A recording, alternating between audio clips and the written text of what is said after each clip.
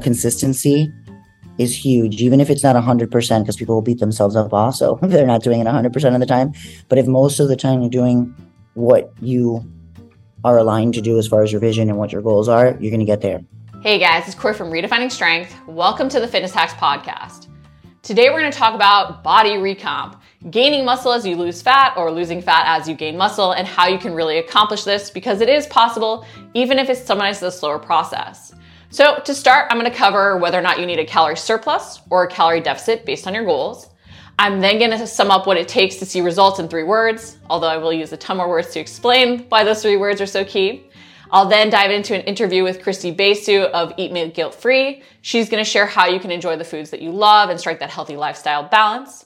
Then I actually want to share some easy meal prep ideas. 6 different staples and 6 different ways, because I think you can really get creative with your meal prep even while keeping it simple. And then we'll dive into why body part splits might not be the best option if you want to see body recomp. So let's get started.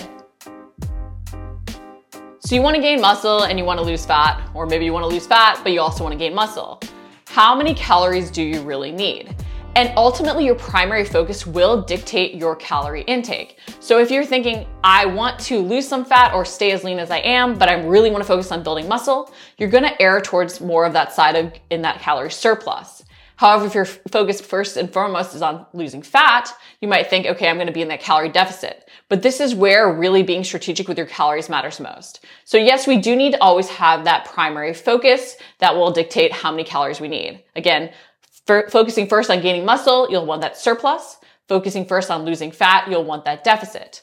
Now, where we can make both work is based on our macros. Macros matter most for body recomp.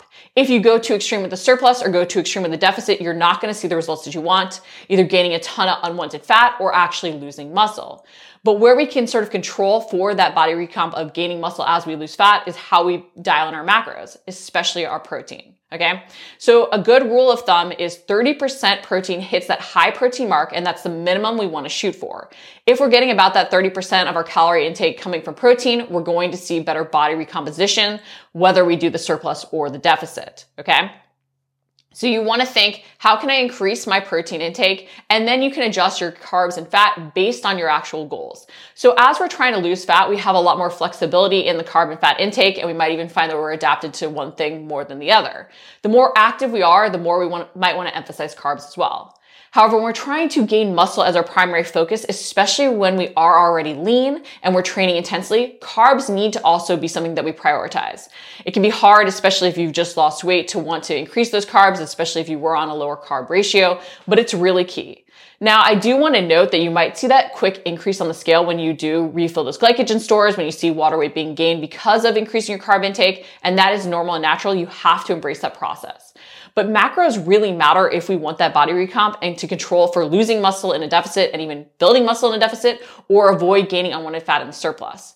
Now, make sure when you are adjusting your calorie intake that you keep it small to start. So even tracking what you're currently doing and adjusting from there is a great way to do it, over even finding some other calorie calculation, because we're meeting ourselves where we're at. When you're thinking about that deficit, think no more than 100 to 300 calories. Even think about if you are going towards that 300 calorie deficit, so that's 300 calories off of your daily intake. Maintain whatever changes you make for a week or 2 before you make another change, but even start with just 100 calories off your current intake and then maintain that for a week. And then maintain that for another week, and then go and decrease even more. But don't just do a dramatic decrease. Not that you can't, but our body doesn't like changes, and the bigger the change, the more it will sort of fight against it. Same thing goes for that surplus. You want to think, I want to increase it slowly. You can even increase it up to 400 calories. And especially the more active you are or the leaner you are to start, the more you might want to think 300 to 400 calories surplus. But again, try and increase 100 calories to that daily intake and maintain that for a week, and then increase from there. If you're less active and you're training still intensely, it's a lifting, but it's not as active, or you're not doing as much cardio, maybe you only go into a 200 calorie surplus. Same thing with the deficit. Again, your activity level will impact it. The more active you are, the more you might want to keep that surplus or that deficit small.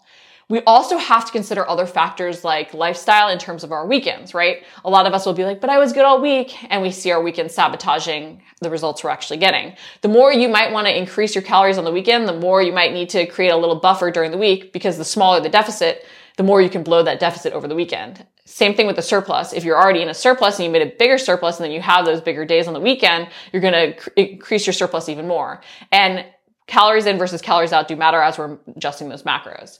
So depending on your priority in terms of your focus for body recomp, if it's gaining muscle first, do that calorie surplus while focusing on macros, at least hitting that 30% protein minimum. If your primary focus is fat loss first while still building and retaining lean muscle, go into that deficit, again, focusing on protein. Macros really matter, guys, but that's how you want to determine whether you need that surplus or deficit while trying to achieve body recomp. So the 3 words that sum up what it takes to achieve results. Consistency matters most.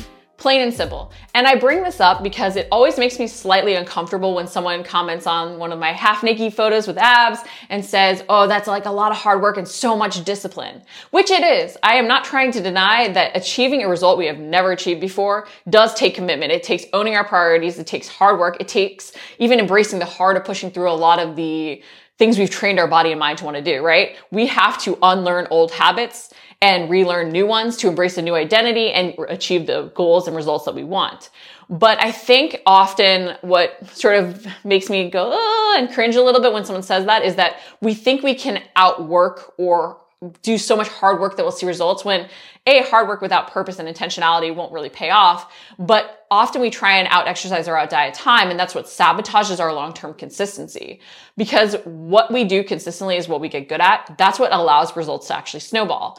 And when I've actually tried to achieve better and better results, the less I've actually done and the more I focus on what's a 1% improvement I can make, the better my results have gotten, because each and every time I'm sustaining the previous results and then building off of that. And that's what we have to remember, right? When we diet down, if we can't then maintain those habits and different things, we set ourselves up with failure, thinking we have to do all these extreme things, and we can't do that any longer. We rebound. We haven't been able to build that sort of foundation we can then keep building off of.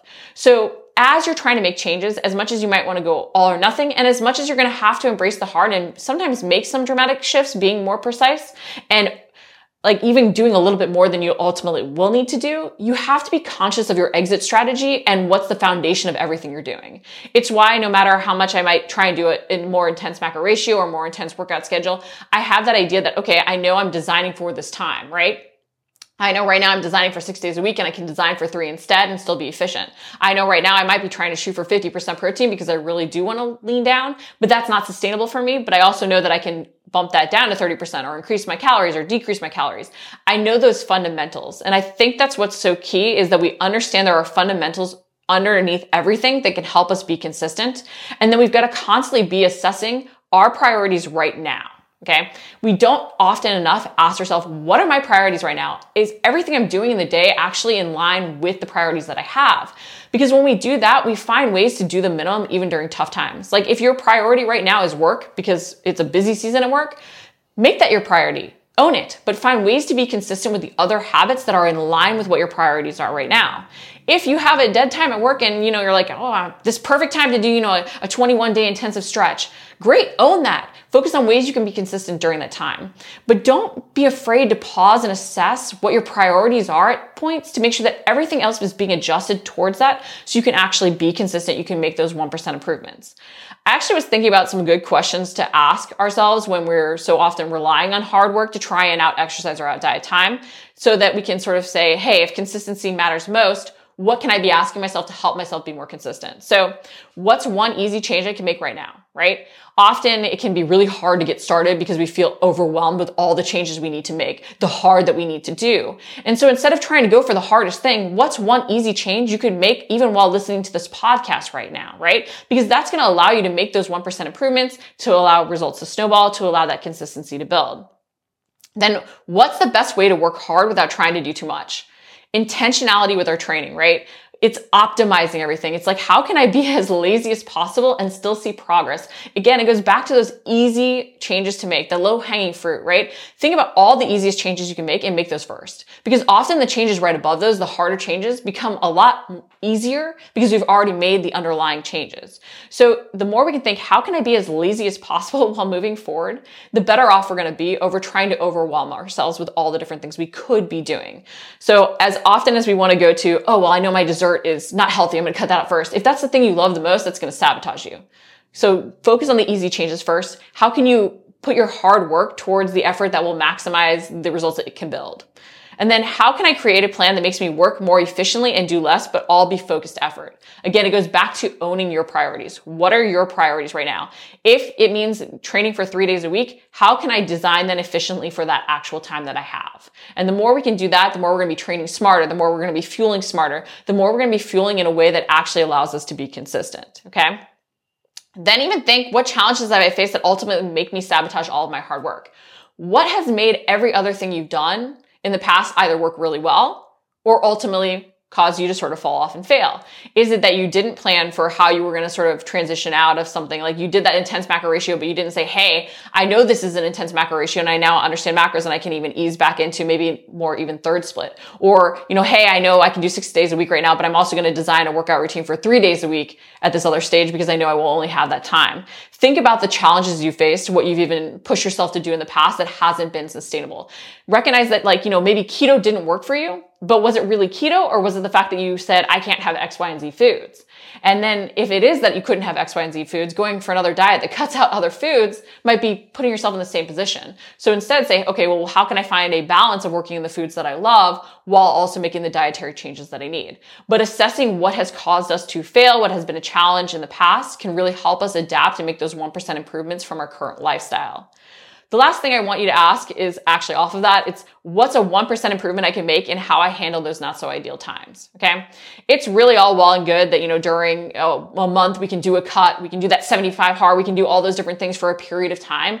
But ultimately what dictates our results and our lasting results, and then those results becoming even better because we're able to sustain them, is 1% improvements during the times that feel like the imperfect time to make a change, the imperfect time to do anything, the times we wouldn't necessarily have done anything in the past. Those 1% improvements during that time are what add up to better results than even pushing extra hard during a perfect time.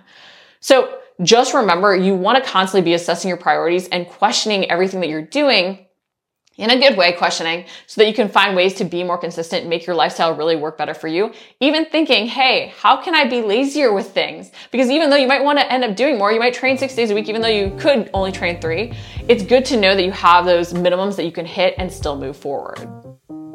I'm super excited to share an interview I did with Christie of Eat Me Guilt Free. They are not only delicious brownies, but she has an amazing story and some great tips to give you perspective, because one size really doesn't fit all when we're pursuing our goals. So let's jump in. Well, I'm super excited to have you on, Christie, to talk about creating our healthiest, happiest lifestyles and not having to cut out our dessert, because I am a big dessert person, which led me to find Eat Me Guilt Free because I didn't want to have to cut it out. So can you talk a little bit about why you started creating such delicious, macro-friendly items for people? Yeah, so basically for the reason that you just mentioned, there were so many people out there that would constantly repeat to me. I was a sports nutritionist and a nurse in the emergency room, and I would hear the same thing over and over. It sounded kind of like, broken record. I feel either guilty. I would hear two different things. I feel guilty. I had such and such a thing yesterday. So they would feel terrible about eating things that they loved, which is not a good place to live. Or B, they just, kind of always felt like they were lacking sweet things. So when I went into the kitchen, I started making like just regular mug cakes with protein shakes and things like this.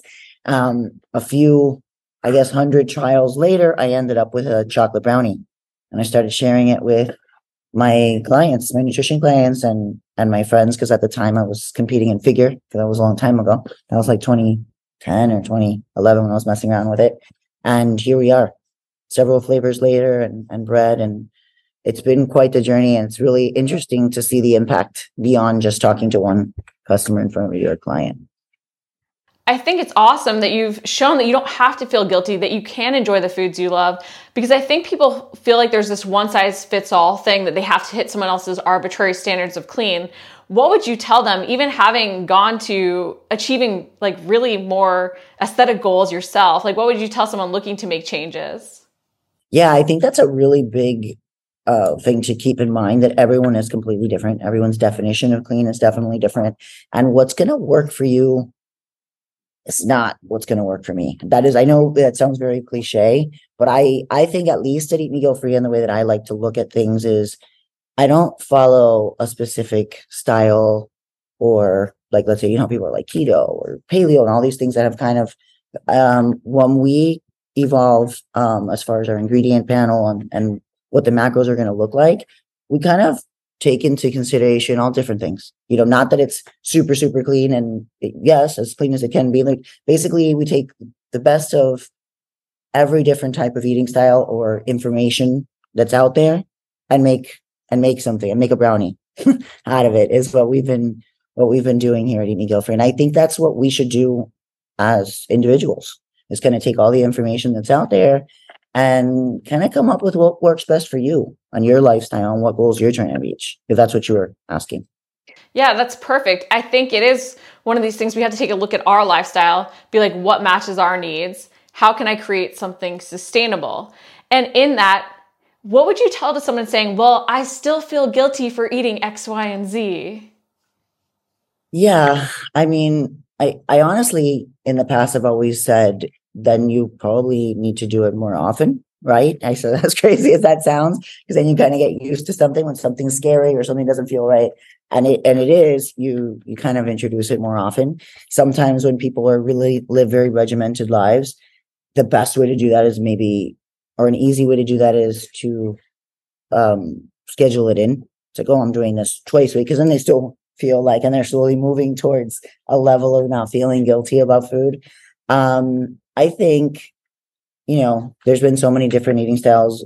Some people even just, count all their macros and throw them all together. And Eat Me Guilt-Free has kind of worked for all those different types of. So I've kind of I heard it all in regards to, I still feel guilty about eating it. And I think it's not for everything, including Eat Me Guilt-Free, is not for everyone. Like, there are people who definitely feel that, they're only going to eat whole, like, real foods that are not processed. And yeah, sure, that makes sense to me. Just, it's not necessarily what I do all the time. And it's not what, I guess, the product was created for people who want to eat. They're going to eat them anyway. So we're just making a better version, the best that we can at the time. You're helping people meet themselves where they're at in terms of what they need. But I love that way of putting it, like, do it more often. Because I do think part of what makes us feel guilty or what makes us feel afraid is that we don't know the impact something's going to have. And then we fear the impact, but we don't know. And we can't know until we actually do it. So by doing it more often, you can show yourself that nothing bad is going to happen.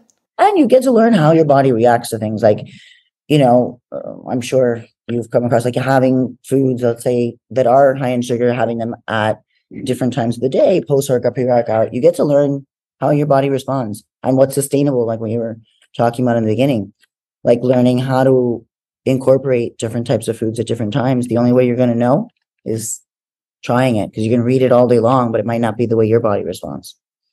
And I think some of it is also finding our boundaries with things, finding our balance, where it's not that you want to necessarily cut out, like, your full fat, full sugar brownies. Maybe those are part of your balance at points. However, also knowing that you can have an option that might fit your macros a little bit better, might drive a little bit more towards your goals. It's all about figuring out how we want to strike that balance for ourselves to actually move forward.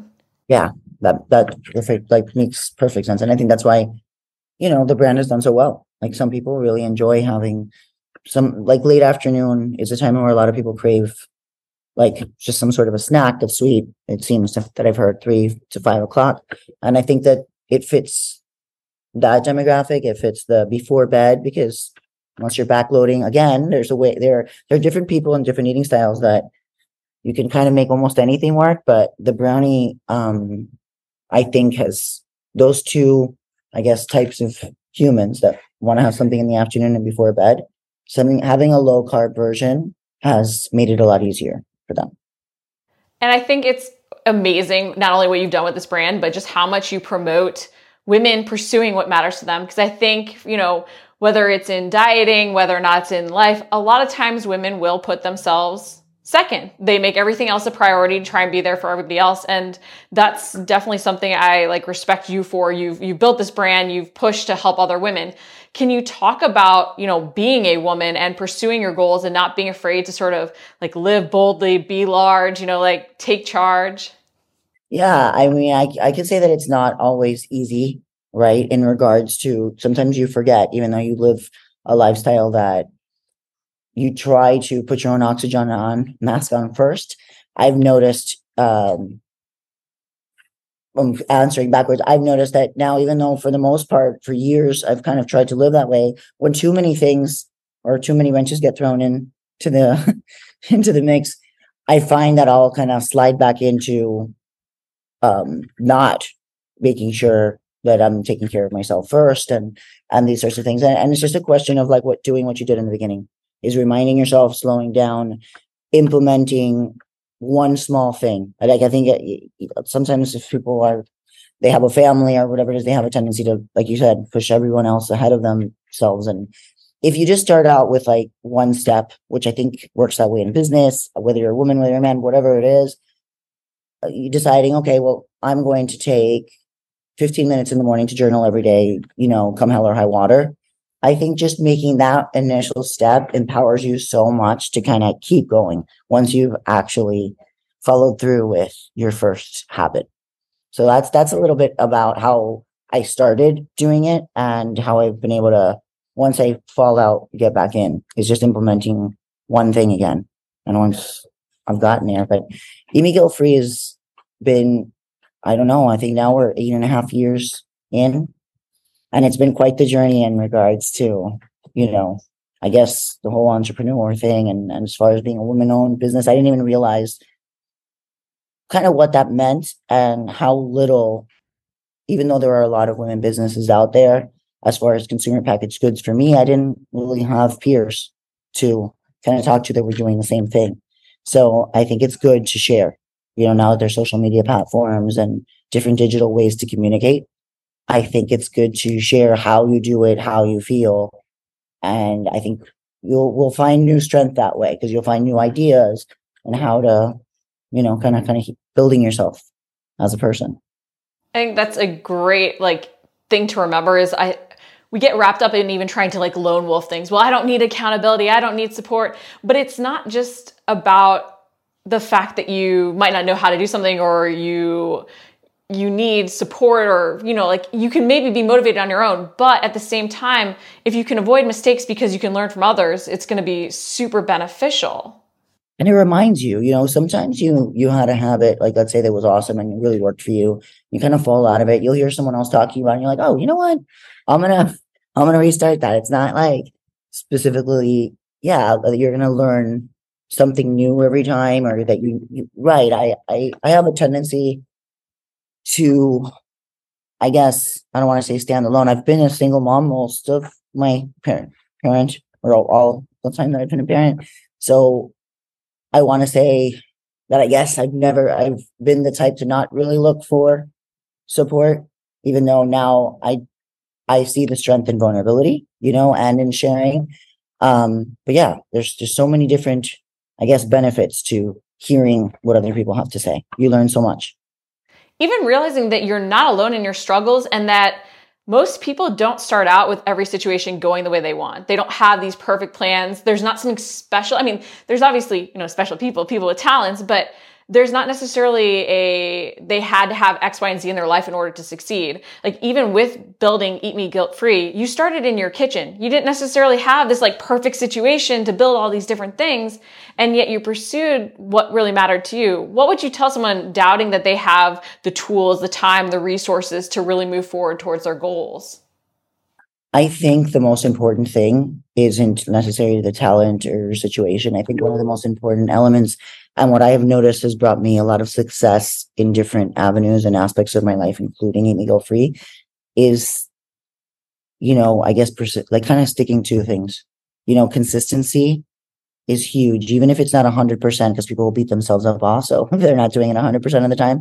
But if most of the time you're doing what you are aligned to do as far as your vision and what your goals are, you're going to get there. If it's I would say over 80% of the time. Better if it's 90 or 95, but if it's over 80% of the time, you're going to get there. And what would you tell someone who encounters a setback? Because I know anytime we do have those struggles, we think there's something wrong with us, and that's usually what throws off our consistency. What would you tell to someone who's I just can't do it, I don't have the willpower, I had these struggles and challenges? I guess it's the same concept of, we all have 24 hours in a day. So we all have, I guess, this level of motivation or the ability to stay consistent. It's just a question of deciding, right? And I think when you haven't decided, you don't realize that. And I think for me, taking the time to really write down what I think I want as far as my goals help me align with what it is. And because sometimes you think this is my goal. Oh my God, I feel so terrible. I haven't been able to reach it. And it's more than likely because it's not your priority right now. And that's okay, but you can set a timeline for this is my priority and this is what I'm going to focus on, depending on how much you're into like objective numbers, 30, 60, 90 or whatever it is. But I think that we're human and there are certain constants, and it's just a question of taking the time for yourself, like we talked about earlier, and figuring out, is this really my goal?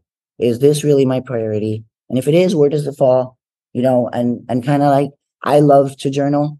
I think it helps bring all that out and you start to really figure out things. You beat yourself up less, I think. How you're just asking, what do you tell people? I think it's really figuring out if this is what you want. Because if not, you're just beating yourself up for no reason. It's not your goal. It's not that you can't, it's that it's not what you want to do. And with journaling, what do you feel like is the most beneficial part of that in terms of giving you that perspective? I guess it's similar to maybe what people say happens in therapy when you're speaking out loud and you hear yourself say it. You're just in conversation. I think the same things happen when you're writing out your ideas because, there's different forms. I don't stick to, just like in food, I don't stick to one particular style. It depends on how I'm feeling and where I am in life. Sometimes I'm just writing down everything that comes to mind. And that, for me, makes me feel less heavy because I've kind of written down, it's gone.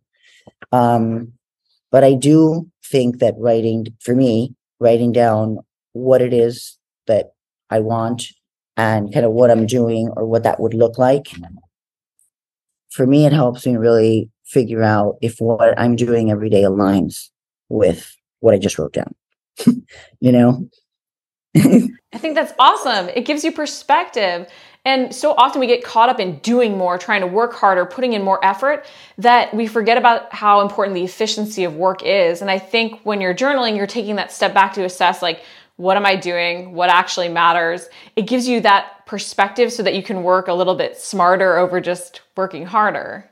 Yeah, you're not running around in circles. And I guess, like you said, I think a lot of times we don't give ourselves a lot of credit. And I think another thing that I have found that makes you feel, I guess, better about yourself, right, is looking back. And that's something that other people have brought to my attention, not something I learned on my own. Like, look at where you were last year, or where you were 5 years ago, or where you were last month. Sometimes, yeah, you may have rolled backwards, but if you look back 6 months ago, you weren't even aware that the problem existed. So I think most of the time you'll find that you've made a lot more progress than you think you have, and it'll kind of, I guess, motivate you to keep going. It also, when you're pausing even to reflect, be like, oh, maybe I need to do this more often to prevent 6 months from accumulating and only maybe 3 months, or then the next time 3 weeks, right? It just helps us make sure that we're actually assessing where we're going, avoid any pitfalls, plan better for the future, right? Because we're going to make mistakes. We're human. Of course. And, I mean, even if you look at things from like a mathematical point of view, there's like this line that's 0, there's -1, there's +1. It's kind of the way things work, It's science. It's not like a hocus pocus thing. I think you're going to have bad days. You're going to have good days, and it's the ebbs and flows. It's kind of part of life. You can't know the good without the bad, right? Yeah, and then we say it a lot of times, and then I think when we kind of get hit with the bad, we are like, "Oh my God, I don't understand why this is happening," and it's happening because the good happened, and it's kind of part of the ups and downs. Just gotta, I guess, try to remember that when you're going through either one. It's hard to have that perspective for sure, and it's hard to reach out for help. I know that you do have even grants for women looking to build their businesses, and I'd like to just touch on that. While I'm, all about the fitness, and that's my expertise, I do think that's just such a great opportunity, and I think it highlights such an important thing of not being afraid to reach out, not being afraid to take a risk on ourselves. Yeah. So the You Glow Girl grant was part of Eat Me Guilt Free's initiative to help other women entrepreneurs. Because, like I mentioned before, I didn't really have a lot of peers or mentors when I was kind of first starting. And it is a $10,000 grant that this would be our third year when we launched it, that we choose a winner. But it's a more holistic, which kind of falls into what you talk about. It does include your physical body, your mental fitness. I think the first year we gave a Peloton away because it was like the pandemic. The second year was like ClassPass, because that's a really important piece. Like I can feel it when I don't work out, and or like when the time changes, or I have to work out in the evening versus the morning. I feel different, and I think your chemistry and what you're doing physically really affects your brain as an entrepreneur. So the You Glow Girl grant, which is Eat Me Guilt Free's, answer to helping women's entrepreneurs, includes that piece of the puzzle. I don't know. Yeah, the whole physical portion has changed drastically for me. Like I was super into only lifting. Then I want to say I got really, really into yoga, which is something that if you would have asked me 5 years ago, I would have like, no, I couldn't even sit in a class for 15 minutes. So it's funny how you kind of evolve and change and start to blend everything together.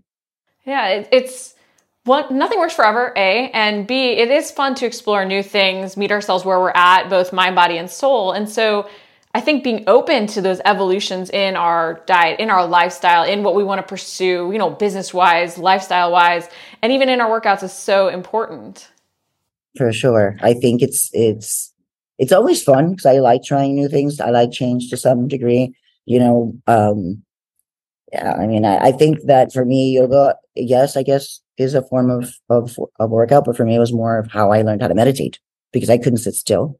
So the concept of the movement, connecting movement and breath, was how I started to be able to look inwards, and then it started to become easier to journal, et cetera, et cetera. So I still obviously love lifting weights, going to the track, everything else, but I just kind of blend both in. And you're right. I think at different points in your life, whether as an entrepreneur, as a woman, as an athlete, you're going to need different things. But also it teaches us stuff, just like you mentioned, like it allowed you to meditate, to look inward, to be more reflective.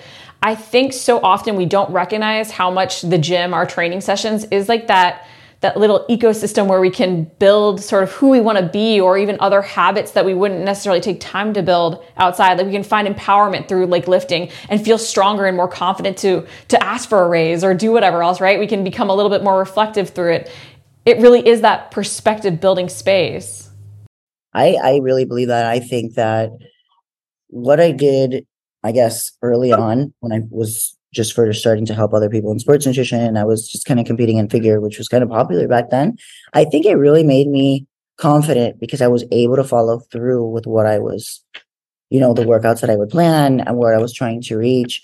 And I think it helped me be more confident to try in my career new things. I'm like, if I can do that, I didn't say to myself, if I can do this, I can do something else. But I think you just feel that way. Yeah, I was gonna say you become more comfortable being uncomfortable, and that challenge and showing yourself your strength to overcome those hurdles. Maybe it's just lifting 5 more pounds, but it's still overcoming that hurdle where you're like, yeah, I can do this. Yeah, no, for sure. And I think at least as I've gotten older, even learning how to like train and work around injuries is something that you have to do in other pieces of your life as well. Not just when you're working out, you kind of have to like work around things. You don't just stop. You shouldn't.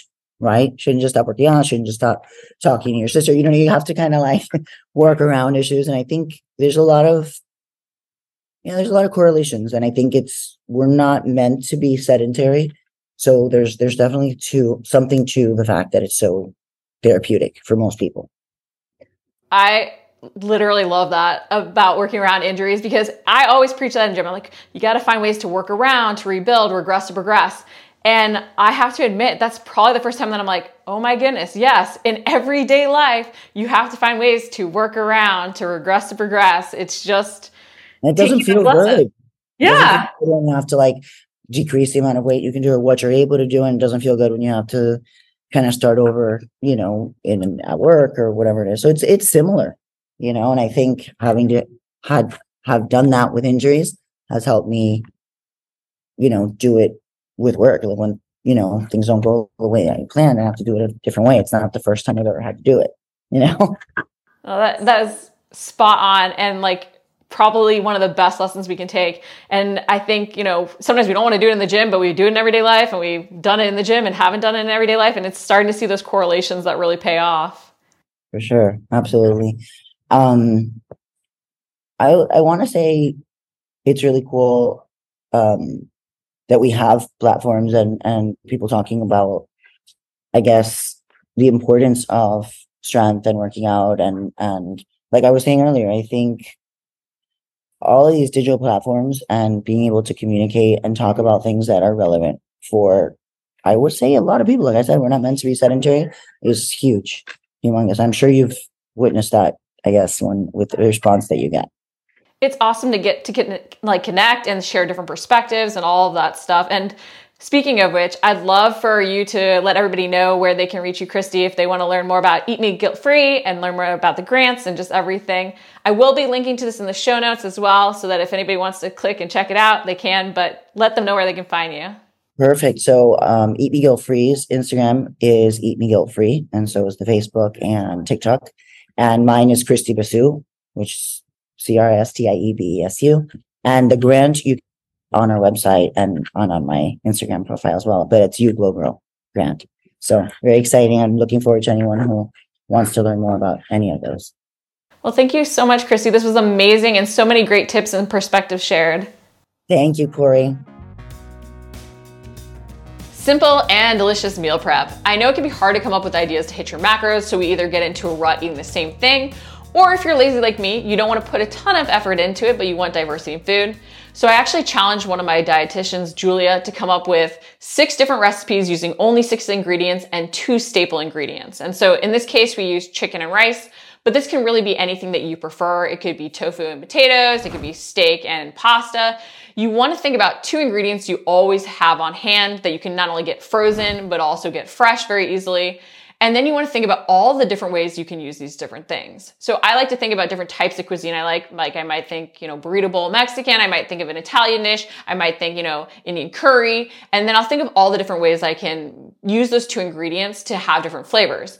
And then I want to think about what's the simplest way to have some staple pantry ingredients so that I can use if I prep chicken and rice in all these different ways. And it usually relates back to having a variety of sauces, maybe even having some frozen vegetables and other things that you can add in a pinch. Canned goods, frozen goods are a great way to add diversity to your meal prep without having things that can go bad and also still have a lot of nutrient density. I know we often demonize them, but they can be great. And frozen vegetables are actually usually frozen at the peak of ripeness, so it might even be better than fresh in some arguments. But you want to think about how can I take those 2 staples and use them in a variety of different ways. So I will share with you a great handout she made that has 6 recipes with 6 ingredients used 6 different ways. But think about what macros you have to hit, the types of foods you like to include. So if you have that chicken and rice, you could add pesto, tomato, mozzarella, and broccoli and have a baked chicken pesto. Or if you have that chicken and rice, you could maybe cut your carbs a little bit by using less rice, adding in cauliflower rice, then mixing in frozen vegetables, sesame oil, and soy sauce for that stir fryer fried rice. You could even use chicken and rice with some beans and then lettuce and salsa and some cheese and make a little taco salad. And that could be lower fat, especially if you use lower fat cheese. You could also do like a Greek chicken bowl using chicken, rice, sliced cucumber, red onion, feta cheese, and hummus. And all these different things will be simple ways to take those 2 staples with the other ingredients that you have or other ingredients that you can buy. Again, even using like the canned beans or the frozen vegetables so that in a pinch, or if you need to adjust your macros based on what you ate earlier in that day, you can easily then tweak based on what you need to hit in terms of your macros or even what you have on hand. But these give you diversity so that you can be prepping 2 main things and using them in so many other ways. Teriyaki chicken is another option where you have still the chicken and the rice, but you add in the bell pepper, you add in the green onions, soy sauce, and honey. And again, you're using the soy sauce again in 2 different ways for 2 different recipes. Or if you want something maybe where you add in a little extra chicken and you do that buffalo chicken, which I love buffalo chicken, you can have that hot sauce. I put Frank's on everything anyway, so I always have it on hand, but you can do chicken, rice, buffalo sauce. There's black beans that you even use in that taco salad, and then you can have broccoli and then some shredded cheese as well. But this shows you that it doesn't have to be complicated to make a diversity of meals so that you don't have to feel like you're eating the same thing over and over again, but you're not also prepping a bazillion different things. 2 staples, some common things you can have in your fridge and your pantry, and then you can mix it up. If you want that cheat sheet, go to the show notes. I'll also link it out on YouTube so that you can really check that out. I'd love to hear how you use your staples in different ways to make your meal prep fun. So when we think about losing fat and gaining muscle at the same time, or gaining muscle while not gaining fat, we often think bodybuilding. And when we think about bodybuilding workout splits, often we think about body part splits, right? Chest, shoulders, triceps, back and biceps, quads and calves, right? Those type of splits. And it's very interesting that this has become known as the bodybuilding splits, because if you actually look at a lot of advanced bodybuilding techniques, they weren't broken down into these schedules. And especially if you have fewer times to train in the week, this is not going to benefit you in terms of those aesthetic goals as much as you really can see benefits training less. And I think it's actually what has led to us feeling like we need to do more or do 2-a-days to see results, because those workouts are designed to be 2-a-day sessions. A lot of times those competitors are doing extra cardio. They have their diet dialed in specifically. That is for a specific competition where you are dedicating a lot more time than the average person, I know myself included, really has to dedicate, and it's for a specific sport. So if you're looking to train 3, 4, 5 times a week and be efficient with it, and you're potentially not doing some other things for competition, you want to think, how can I be more efficient in my training? How can I even increase my training frequency? So let's ditch the body part splits and focus on full body, anterior, posterior, so front side versus back side, or hemisphere. Hemisphere, if you're only going to be training at least 4 times or more, the other 2 if you're even thinking about 3 times a week. And the reason for doing this is you're going to work more large muscle groups per session, which is going to help you burn more calories, build more muscle in a shorter amount of time. It's going to pack a lot more bang for your buck and also have a lot of functional benefits in terms of moving better in your everyday life. So if you are shorter on time, if you are really trying to grow muscle and maintain your leanness level, and you're a person who doesn't want to spend 2-3 hours in the gym, just maybe you'd like to, but you don't have the time, focus on those more compound movements and those more full body splits. Because with 3 days a week, if you're hitting every area, you're going to be also increasing that training frequency, which is so valuable. Recent studies have shown that actually training an area more frequently, especially if it's a stubborn area, can really provide great benefit in terms of muscle hypertrophy or muscle growth. With that body part split, especially if you happen to miss a session, you're potentially not training something for at least 7 days again, if not longer. So by actually doing full body splits, even 3 days a week, we're going to see really great benefits because of that training frequency.